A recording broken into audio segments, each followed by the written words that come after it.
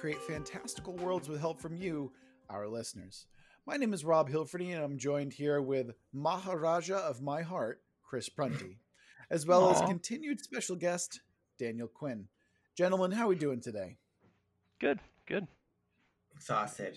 Pandemic good. Yeah, pandemic good. I think is a pretty good way to kind of frame everything. Speaking of, we really do hope you're doing well with all the pandemic stuff and everything going on. Which brings us today's episode, part 3, our final part of our dip into the land of 1,000 mods, our cyberpunk world. In today's episode, we're going to be going around and introducing our own ways of how we would approach the land of 1,000 mods.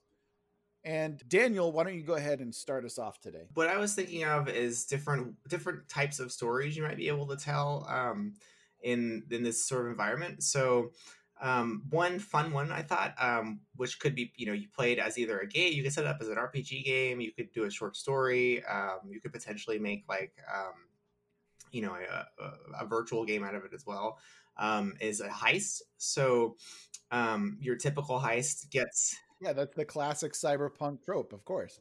Exactly. So you get a bunch of people together, and since we've already established factions, you could have a character from each of the factions, and we know that they all hate each other, or at least are opposed to each other in some way. So you'd need a common reason for them to come together, and maybe they have a common enemy, and they're stealing from that common enemy, or maybe they're in fact all working against each other and trying to heist the same object. So in a heist format, as long as you have that MacGuffin, which could be the thing they're stealing, you can get all these people together, and then whether you want to actually have them work together in the end or work against each other, it doesn't matter as long as there's that conflict.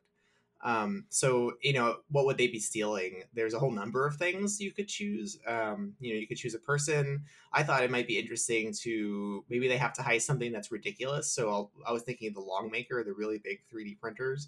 So they have to figure out, how are we going to get this giant object out of this rich guy's fortress in the middle of the ocean? That kind of a heist. That's the basic premise. Just get some characters together, and it all hinges really on how interesting the characters are. So you start with the faction, then you build on that and figure out what qualities do they have because of where they came from.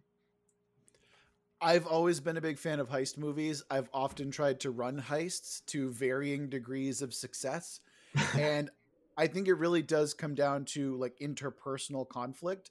I think that the conflict between characters is really what makes it interesting, and different people's motivations and reasoning behind what they're doing and why they're doing. I mean, Ocean's 11 is, say what you will about the sequels, but the original remake was actually quite good.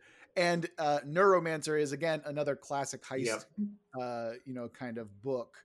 And I think I'm right there with you. And let's talk a little bit more about what we want to steal, because I think that really separates a land of 1,000 mods with other heist movies. I think the Longmaker is a good idea, but I also think that some kind of DRM related like item IP, would, some kind of an IP, or maybe it's like some kind of person. AI. I wasn't even thinking a person. I was thinking an AI. I was thinking of.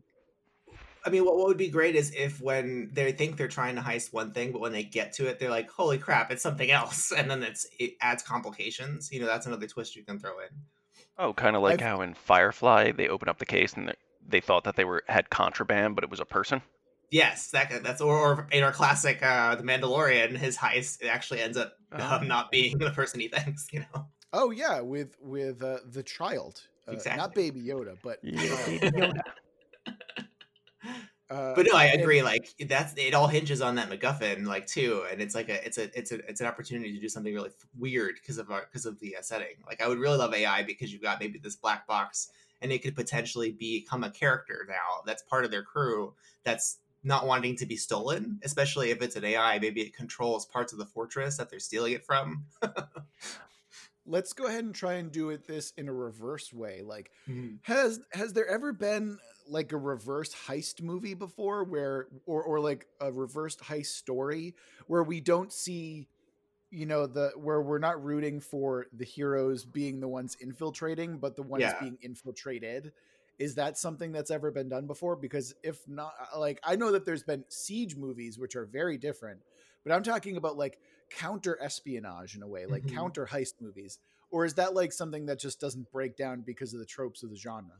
I think it could totally work. Then that just means that the heisting characters, obviously still have to be interesting, but in a sense they're cast as the villains. So then it's almost like the reverse heist would be like Home Alone, right? So the kid is at home preventing them from stealing from the house, so he's setting all these traps. So then in this setting, what would be an interesting location to be the base that they're stealing from, essentially?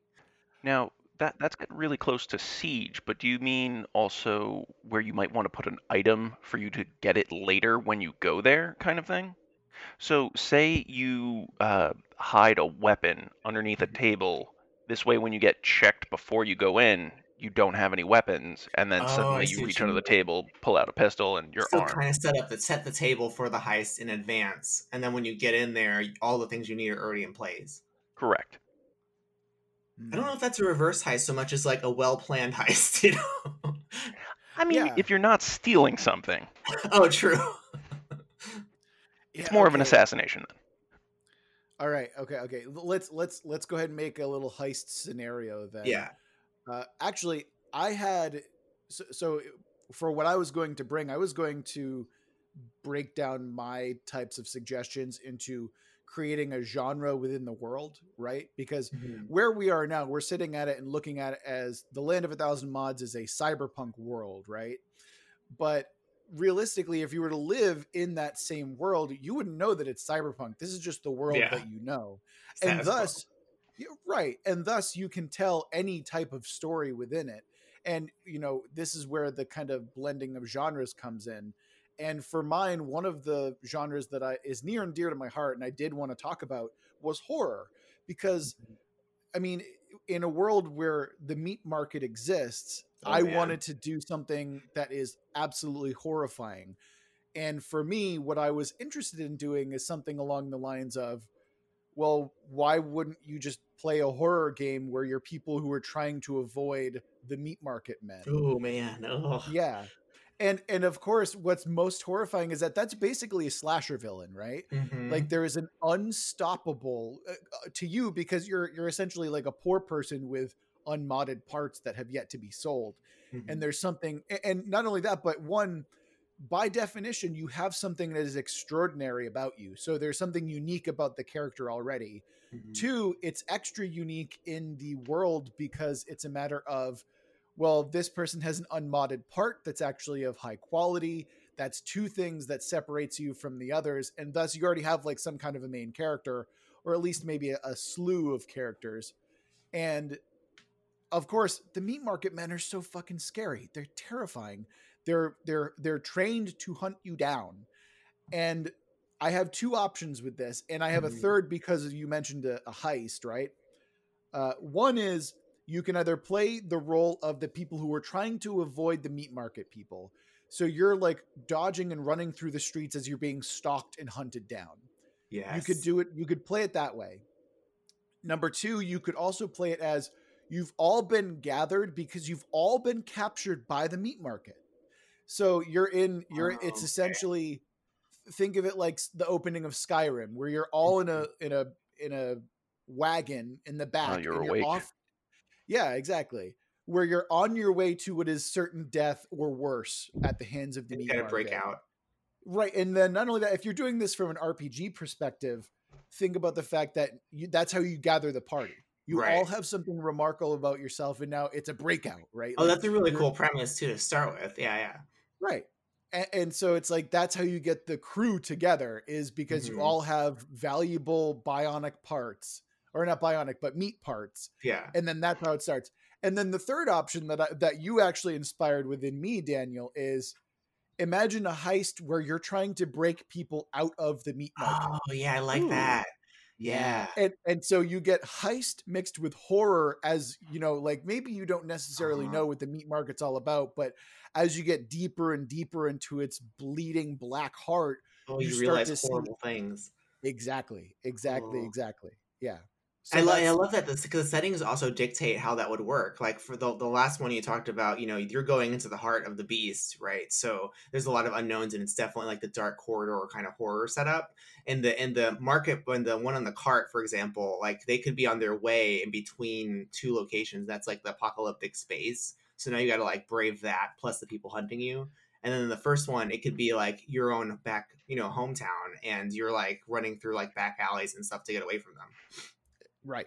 And that's kind of what I wanted to go with, because again, horror is so expansive, and you can tell so many different types of stories with it, that's what I wanted to go. And I mean, I can just focus on the meat market, but realistically I could go, all sorts of different types of horror with it. But Well, anyway. there's so much body horror too in that concept, because that's like, the invasion of the body through technology is like essential to cyberpunk, so that like that cuts to the core.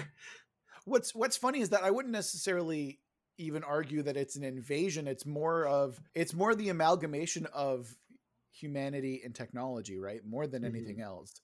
That's kind of what you'd have to take a look at. Yep. All right. I feel like that's a really fun blending of genres. Chris, how does your what is the way that you're planning on integrating into this?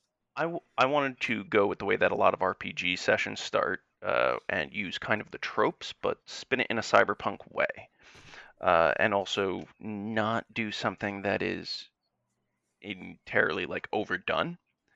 So the amnesia kind of start where no one remembers anything of what happened. Mm-hmm. Yep. My idea was that when the AI put itself into some host, it kind of erased any memories or anything. And so people woke up, and the person that you are playing as, unknowingly, is the AI itself. Oh, I like that. And the reason that you have some extraordinary abilities or like really good skills and just react faster than everyone is because you are an AI, but you don't know it. And to add another layer of it, since the AI knew that it couldn't fit its entire personality into one person, you're split up into the group. Oh, that's great. That I was wondering if you're going to take it to that level, because like that's totally alien too in terms of how AI can work. That's really cool. Yeah, that's And really, so you're essentially part of a collective or like a hive mind type thing? correct, but you don't know it. And I wanted everyone to have that kind of sense that they know each other. And that is based on the fact that they were once one being. But to also add it, the AI did do one other thing to make it that its goals that it wanted in the world might still be accomplished. And I wanted kind of the VR experience of where the enemies of the AI appear as like maybe monstrous or clearly the enemy. Even if they're just like the police or the men in black or whatever, they outwardly look like something that is just like, oh my god, these things are hunting us. Why does no one else see this? It's such a So it's, fantastic mystery setup too. yeah, I really do love the idea that the AI is controlling perception, because I think that when you talk about shared consciousness and a collective consciousness, that idea of what is the unifier has to be addressed, right? And the idea that the AI is controlling it is really fascinating. But does the AI's personality kind of peek out in different ways through each person? Like, how would that work exactly? So that's what I see. Like each thing that the person is good at is kind of like a subroutine of the AI or something that the AI personally tailored this person for, or at least put those memories, that knowledge into that person. I love So that you're as Voltron. Yes, yes, right. It's AI Voltron, but like, exactly. I've never seen this, but oh god, I've never seen this, but it's somewhat similar to Sense8, I would imagine. Oh, I Wanted to tried see watching that. him. It's so bad. Oh, bad Yeah, good? uh, Bad. I have friends who really enjoyed it, and also Daniel, you have questionable taste. I Like, mean, Oh, it you're was by the right. Wachowskis. The Wachowskis have not made anything good since The Matrix 1. that's I accurate. That's 100% accurate, actually. you know, that's true. I mean, if I would have taken Daniel's advice, I probably would have never seen like Pacific Rim. Which year would be better for? But I digress. Wow. Oh, I uh, love the concept though that you have an automatic party, and that party is intimately connected even though they don't know it. because that's a But great way to play it. there's also one other thing that I was thinking of, that say you don't want to do the amnesia thing because it's been done before, you could Uh-huh. just have the perception aspect where Oh people are yeah. seeing things and they're coming together as like a conspiracy theory group, and they're like, yeah, I see these things too. I see the lizards on TV. You see them Oh my too, man? god, I could see that as like an AA group, Oh, but it's that's like, Hmm. great. yeah, like a Yeah, Fight I mean, Club, but for the AIs.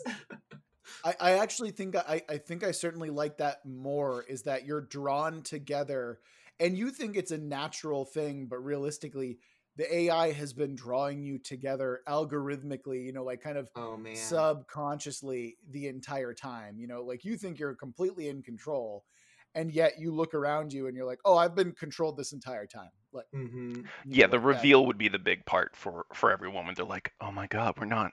There's no such thing as free will. Yep.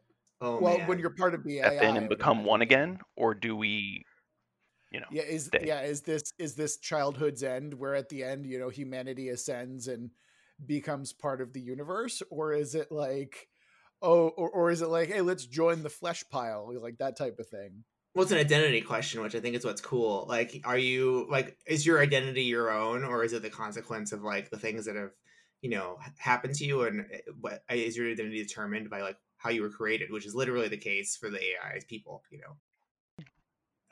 Like, so the duelist faction, I imagine, would be intimately related to this, right? Like, wouldn't they want to be hunting these people because they're constructs? Yes. Cool. Yeah, I'm definitely seeing this more as like a conspiracy thriller now. Hmm. Something along the lines of, there's a political mystery that they have to solve, and it's going to take them to a certain place. And then at the end, it's revealed that they've never had any control at all. And, Hmm. they've been kind of breadcrumbed this entire way by the AI. And, like, I think you could even play around, because I'm not seeing this necessarily as like an RPG session. I'm definitely seeing this more of a story, Mm. and I'm seeing it along the lines of something like, hey, it's like a conspiracy theory, and again, I'm seeing this more of a as a novel or a story, because Yeah. I can see, like, you have a strong sense, because you're in the way I'm structuring it, right, is that you're doing POV chapters each time, Mm. and then in one of the POV, like, you get a strong sense of one of the characters, and then at some point in the story, that character has to make a choice, and it is completely out of character Hmm. for who they are, and that is like the hint to the reader that, oh, what's going on here, like, that's so out of character for them. And then at the end, it's revealed, this whole thing is revealed, and then you realize, like, oh, it wasn't out of character, they just never had control in the first place, that type of thing. Oh my God. I mean, and structured as a novel, as you're saying, or like a long form work, like you also have that fourth perspective of the reader. So if we have all the points of view they're reading, the reader is picking up on the things that stitch them together. So the reader might start to come to the conclusion just before the reveal that, oh wow, these people are all the same person, or they're all dictated by the same like identity, which would be really neat. Yeah, and that's the ideal, isn't it? Like, you want to Hmm. always make sure that your reader is just one step One step behind. behind you, yeah, Yeah, exactly. absolutely. And because and what I would want to avoid in general is, I don't want them to be the same person, Right. because I feel like that plays into that kind of that trope that I'm not a big fan of, which is the Mhm. psychological, like dissociative disorder type thing. Oh, right, right.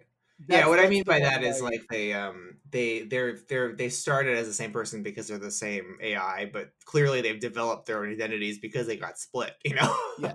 Yes. That's what I'm more interested Yeah. in, for sure. Yeah. Yeah, they have to deal with the chemicals inside the human body, Ugh. the aches, the pains, the stimuli that they see every day. Pooping. Yeah. Oh God, yeah. Irritable bowel syndrome. Oh yeah. Oh man. Actually, what I think would be kind of fun, right, is that you could add in the extra character that is the AI itself, describing biological functions, and like, it's Cool. in a completely alien way, right? In a completely detached way. I think that'd be kind of a fun way to do it. And then maybe as you're sprinkling this throughout the novel, people are like, "Why the fuck Like, what are is these this? chapters?" And yeah, I like, know. it's like, what is up with this AI? I It's It's love made those out of confusing kind as of meat. hell. chapters. Yeah, when in the Yeah, book when you have the weird ones where you're like, this doesn't make any sense, but I'm weirdly interested. yeah, yeah. Or it's like You've heard that log. story, right? Yeah. Which Wait, The which one? short story, just like they move their meat and then they Oh yeah, yeah. vocalize yeah, we using talked the about this. meat. Yeah, we hmm talked about this in the What is that podcast. short story called? I always forget. I'll send it to you. Yeah, I love that one though. Alone Yeah. in the Universe or something. Yeah. All right, Daniel, what's the other one that you want to talk about? By the way, I wanted to go back to my my Doom Dwarves that I came up with, and your give them doomed some worms. my What? Doom Dwarfs, my Doom Burgers, the Norse word for dwarf, and then Doom in front of Was it. I here for that episode? Did you guys record an Yes, episode without me? I slipped Or right did I past just like, you. or did I just hear dwarves and I just like You just zoned blanked out out. entirely? You were like, These Yeah. are hey, I the have to go to the bathroom real quick, and we just kept going. yeah, hard I- into Dwarfville. I'm not really I sure how it edit got the past podcast. editing. How did you get it around me? You once So again had to go to the bathroom. Yeah. these are the guys who live under the ground in the geothermal like powered society. Okay. Yeah, yeah. I And remember this. they're like the I- eco people. Yeah, I do not think of them as dwarves at all. So that's So I'm thinking like there's also so I remember running across this this it's really just an article in the real world of these things called doomsday seed vaults. And they're I think in Svalbard, like they're way off. I don't know if I pronounced it properly, but they're way off, far away from us. These vaults where they keep lots of different types of seeds in the event of a doomsday that could happen, so that we would be able to recover, you know, that kind of vegetation if it doesn't grow in the world anymore. So in this future, I'm sure we can assume those vaults somewhere exist. So I'm thinking in this kind of story, we'd have sort of like a journey story where you know, you have a band of characters, possibly from the Doomverger group, who have to brave the AI plotted wilds in order to find the seed vault and recover some of these seeds so they can continue to grow, you know, or try to bring back vegetation to the world or to their society under the ground. So they've got to go through this kind of really dangerous long journey, and you know, break their way into that vault and recover them. So it gives you an opportunity for playing with maybe the religious undertones of their apocalypse cult. And you have kind of like the road kind of scary journey where you've got to face all kinds of unknowns in the wilds. And the other thing is that the MacGuffin thereafter is like unprintable and really valuable, even though it's literally just seeds, you know. because it's biological. You can't Right. you can't print it because it's a biological thing. Yeah, absolutely. Exactly. And it's Right. its own kind of IP too, you know, in a sense. Well, I mean, in a Monsanto type of way, right? Like, it's a Exactly. biological- Right. Yeah, absolutely. Yeah. Do they know that it's a seed vault, or is it one of those things where just like this is where the promised land is? They could have totally be plants that of way. every kind. I like that because they probably view it as a religious or divine location, so they may not know exactly what's in it, but just that it'll restore fertility to their society. I'm getting like a Mad Max vibe type of thing. Yeah, that's what I'm Where- thinking. Yeah. In where the it's far, like, far oh, we- away, in the long, long ago. No, killed the actually, world. I'm thinking more of like, oh, we've got to get the guzzling out of that tanker. Yes. Yes. You know, it's like, and they're going to get to this you know, seed vault, and maybe at this point, do they even know how to cultivate anything? They may That's not. kind I of mean, the probably the right? vault has instructions that they're looking at these corrupted like tracts they have, because they're the ones collecting information about the pre-apocalypse world. Oh, or hold on, sorry, or they get to this because I'm thinking of like bittersweet journey type thing, Okay. where this pilgrim gives everything that he has, and he Mhm. gets to the vault and opens it, and as soon as the air hits these seeds, the air is poison to them, and it's Oh like man. boom, dust. Yeah, or they you know? turn into dust. That would be so dark. I love that. I'm so into It's that. like it's the futility of it all, right? Like, that's Yeah. kind of what I'm into. Yeah, That's definitely kind of like, oh, that's so doomsday, you know, feeling too. I'm glad my next Absolutely. one's uplifting. I'm Really? glad. Please go on, Christopher. Tell us about your uplifting journey. It's About not an never uplifting stopping journey. believing. Go ahead. I had a loose idea for two, but one of them is definitely more happier, and I think I'll do that just to counter that sadness. Uh-huh. And I was going to do it as cyberpunk with pets. As far as Oh, people making intelligent pets, where just imagine like your cat has like a cybernetic brain that brings it up to like the intelligence of an 8-year-old. oh, that would be fun. I could even Yeah, picture Okay. like a pet store being a factor here, like being the O- center of the story. correct. But also, what if you did it as the players are the pets? Oh, okay. We're Yeah, I taking got it to the. Furry Town. No, no. Yeah, see, this is where my brain immediately goes. It's like you're trying to be uplifting, but there's all sorts of dark consequences here that I don't think you're aware of. I'm Like, aware, and I don't want you to say them. It's not a kill shelter. okay, you are aware that cyberpunk is innately like kind of scummy and awful, right? Like that's where it starts and Oh ends. yeah, I know. And it's all about like, what if? Just imagine getting this like purebred cat. It has the Mhm. intelligent like.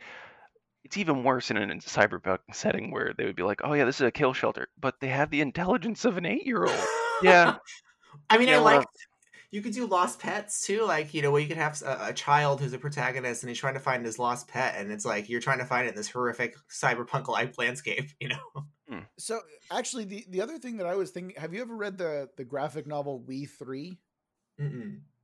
Okay, in some real quick summary, it's basically three animals that are given cybernetic enhancements and Oh, what they are in their journey. But honestly, what you're talking about, Chris, I mean, it's already been proven that cats and dogs have intelligence of like the equivalent of like a 3 to 6 year old child. So I hmm. think all you would really need to do for the most part is just give them the ability to vocalize things, right? Like we already look at our pets and we're like, "Oh my god, that cat is so smart." And then, if we can only vocalize what they're saying, I think that's really all you need in terms of Hmm. cybernetics with animals, right? Yeah, Yeah, I'm I looking give at them We some Three now. mobility too. And obviously, like, or actually maybe not so obviously, is this something that's so ubiquitous that even poor people can have cybernetic pets? How does that work exactly? Well, yeah, I'm thinking that like the base, like this is think of animal testing and how often things will be done on that first. So, in order to see the long-term side effects of anything, cybernetics were probably used on animals first, just to Yes, test that it out. makes sense. Oh yeah, absolutely. Yeah, yeah. I recently finished Moxieland by Lauren Bukes, Mhm. and something like that happens where they essentially test nanotechnology on dogs and make like nano dogs for a while before they move into the human testing phase. Hmm. So Mhm. yeah, I can absolutely see that. The But other thing that I see being good for is just as companions to a story. Like, say Mhm. that there's a guy who is biologically pure and doesn't want to get cybernetics, but he has a pet and he sees no qualms in upgrading them because what if he did get them to the point of where they could vocalize and it's just like, hey, we need more food, so could you, I don't know, invest in giving me something that could pick locks? or maybe it's just a Swiss Army dog. Yes. Oh, that's even I love that. Oh my So it's god. Rush. Man's It's best it's friend there. Yeah, it's not just Rush. Oh my god, no, you're right. It's Rush from the Mega Man cartoon is Yes. what it is. Oh, that's terrible. That's awful in so But many what's ways. great about the pets thing though is like usually we use the pets as companions to talk about human qualities without having to like use the humans directly. So I think it's a great way to like tell stories where you're not being so direct about the theme of the story because you can use the pets, almost like a metaphor, um, because they're so close to humans.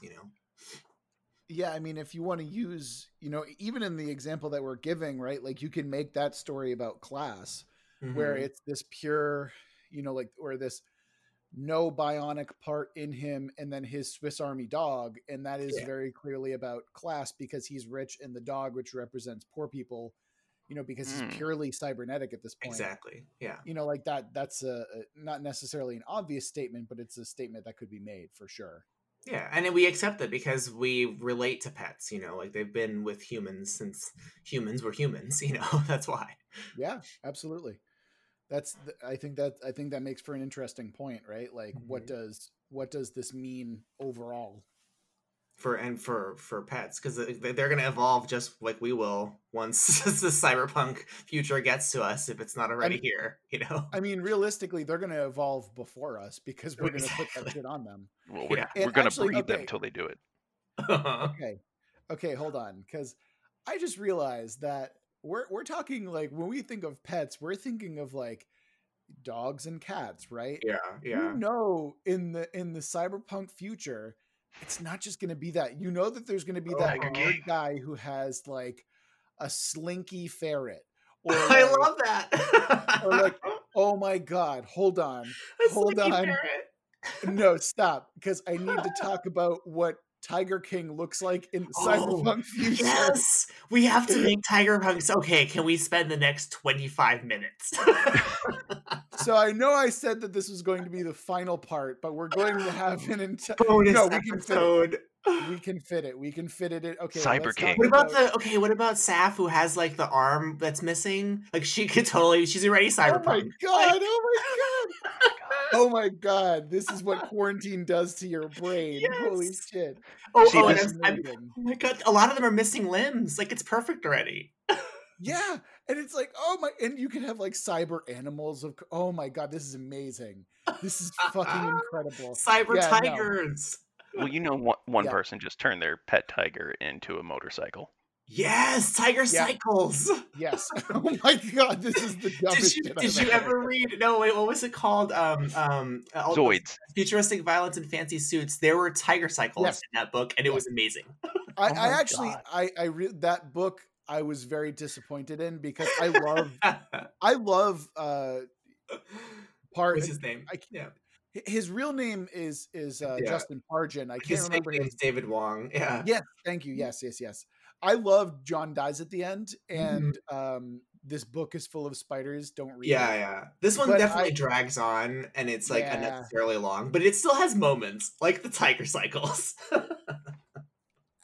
I think I read to the point where like there's this guy who has like electricity coming out of him and he's dangling in baby doll heads. So ridiculous. And I'm like, I'm good.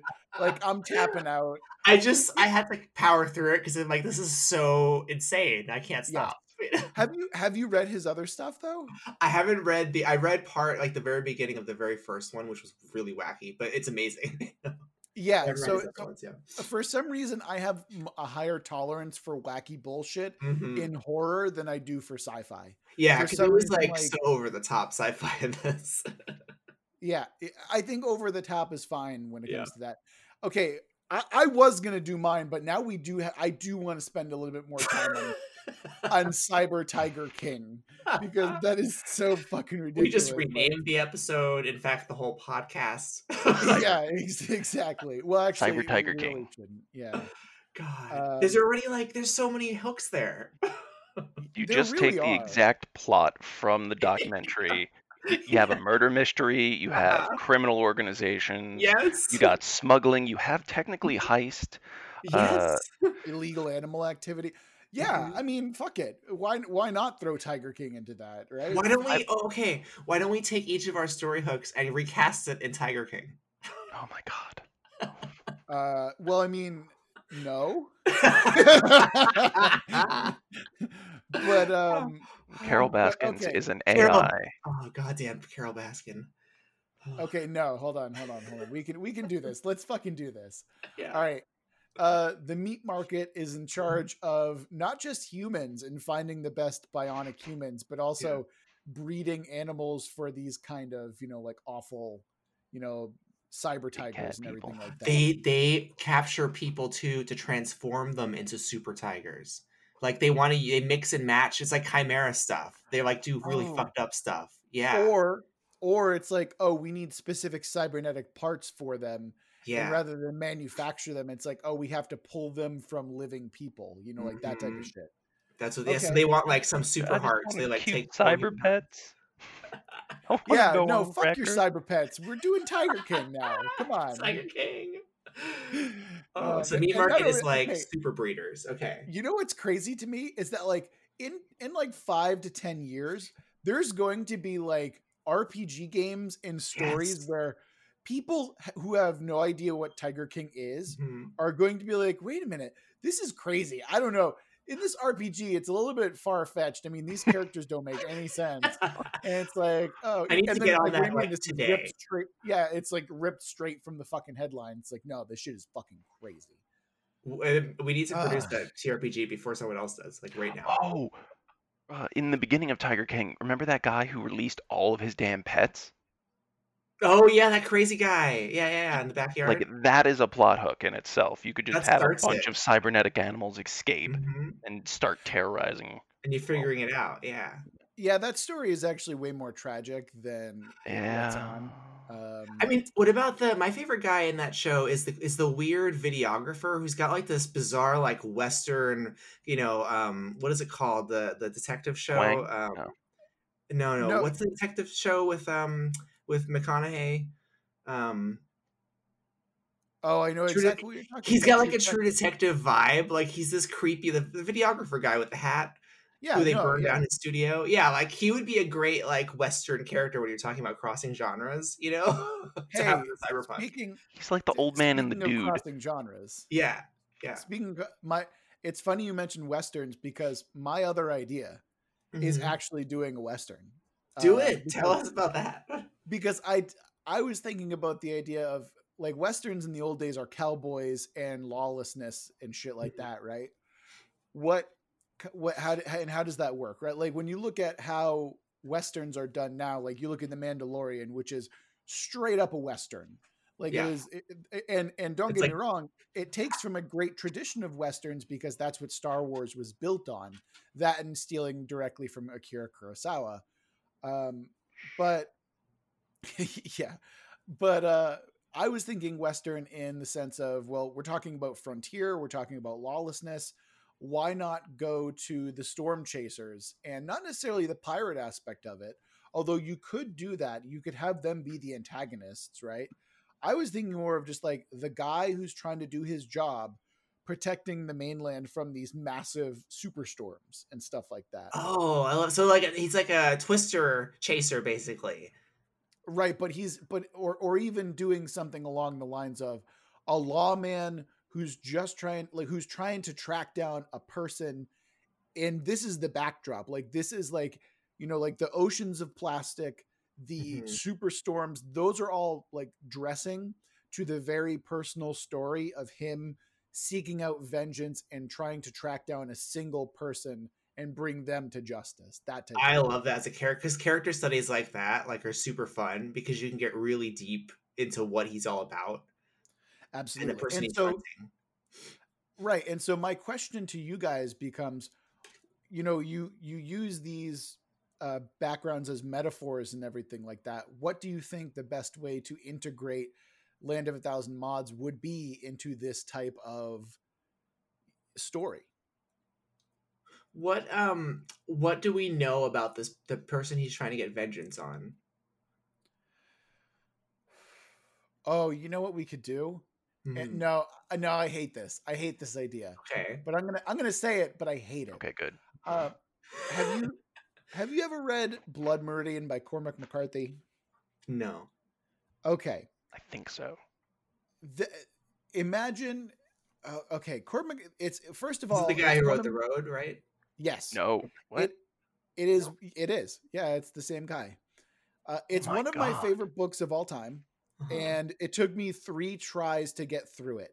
And each try, I got through it, and every time, like the first 2 times, I just stopped. I'm like, "Fuck this book! I can't do it." On the 3rd attempt, I hate fucked that book. Read it all the way through, and I closed it, and I'm like, I'm finally fucking done with that book. Oh my god. Yeah. Wait. I think that's my favorite book now. I think it's somehow one of my favorite books. And it's like this weird, like experiential thing where you just read it and you're like, what the fuck happened to me? And that is part of what makes it so evocative and so good, is that you experience a lot of that transformation yourself. And he does that through the text, which I think is so brilliant. But this isn't Lit Corner. We're talking about cyberpunk. So my whole transition into that becomes, this is a character who basically gets involved with a group of men who go out and commit a bunch of atrocities in the name of the US government. Not that that's ever happened before.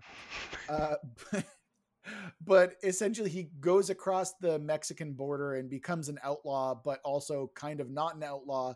And then there's actually a brilliant little tweet quote that I read about it one time, which is regeneration through violence. And I want to make that a theme of what we're talking about here, right? Oh, okay. So maybe if what he's doing is in a sense reparations for his own soul, like if he's I like the phrase regeneration through violence. Like this character's journey now, as he patrols the edges where the storms are, is to find the people who created him, to turn him into this monster. So like the people he worked with and making amends, like bringing them to justice, one at a time.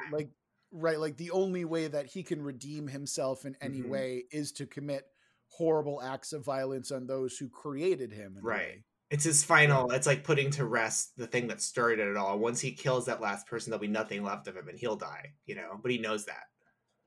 Right. And then, but in spoilers for one of the best books of all time, but in Blood Meridian, the whole idea is that it's a cycle that never ends. And in the book, you guys aren't going to read it, are you? No, you can spoil it. I mean, I may read it someday, but that's okay if you spoil it. I'll spoil it for you. It's fine. Yeah. But in the book, what ends up happening is that the antagonist, who's known as the judge, is the one who wins. And that it's more of an indication that the cycle of violence will continue forevermore. Okay.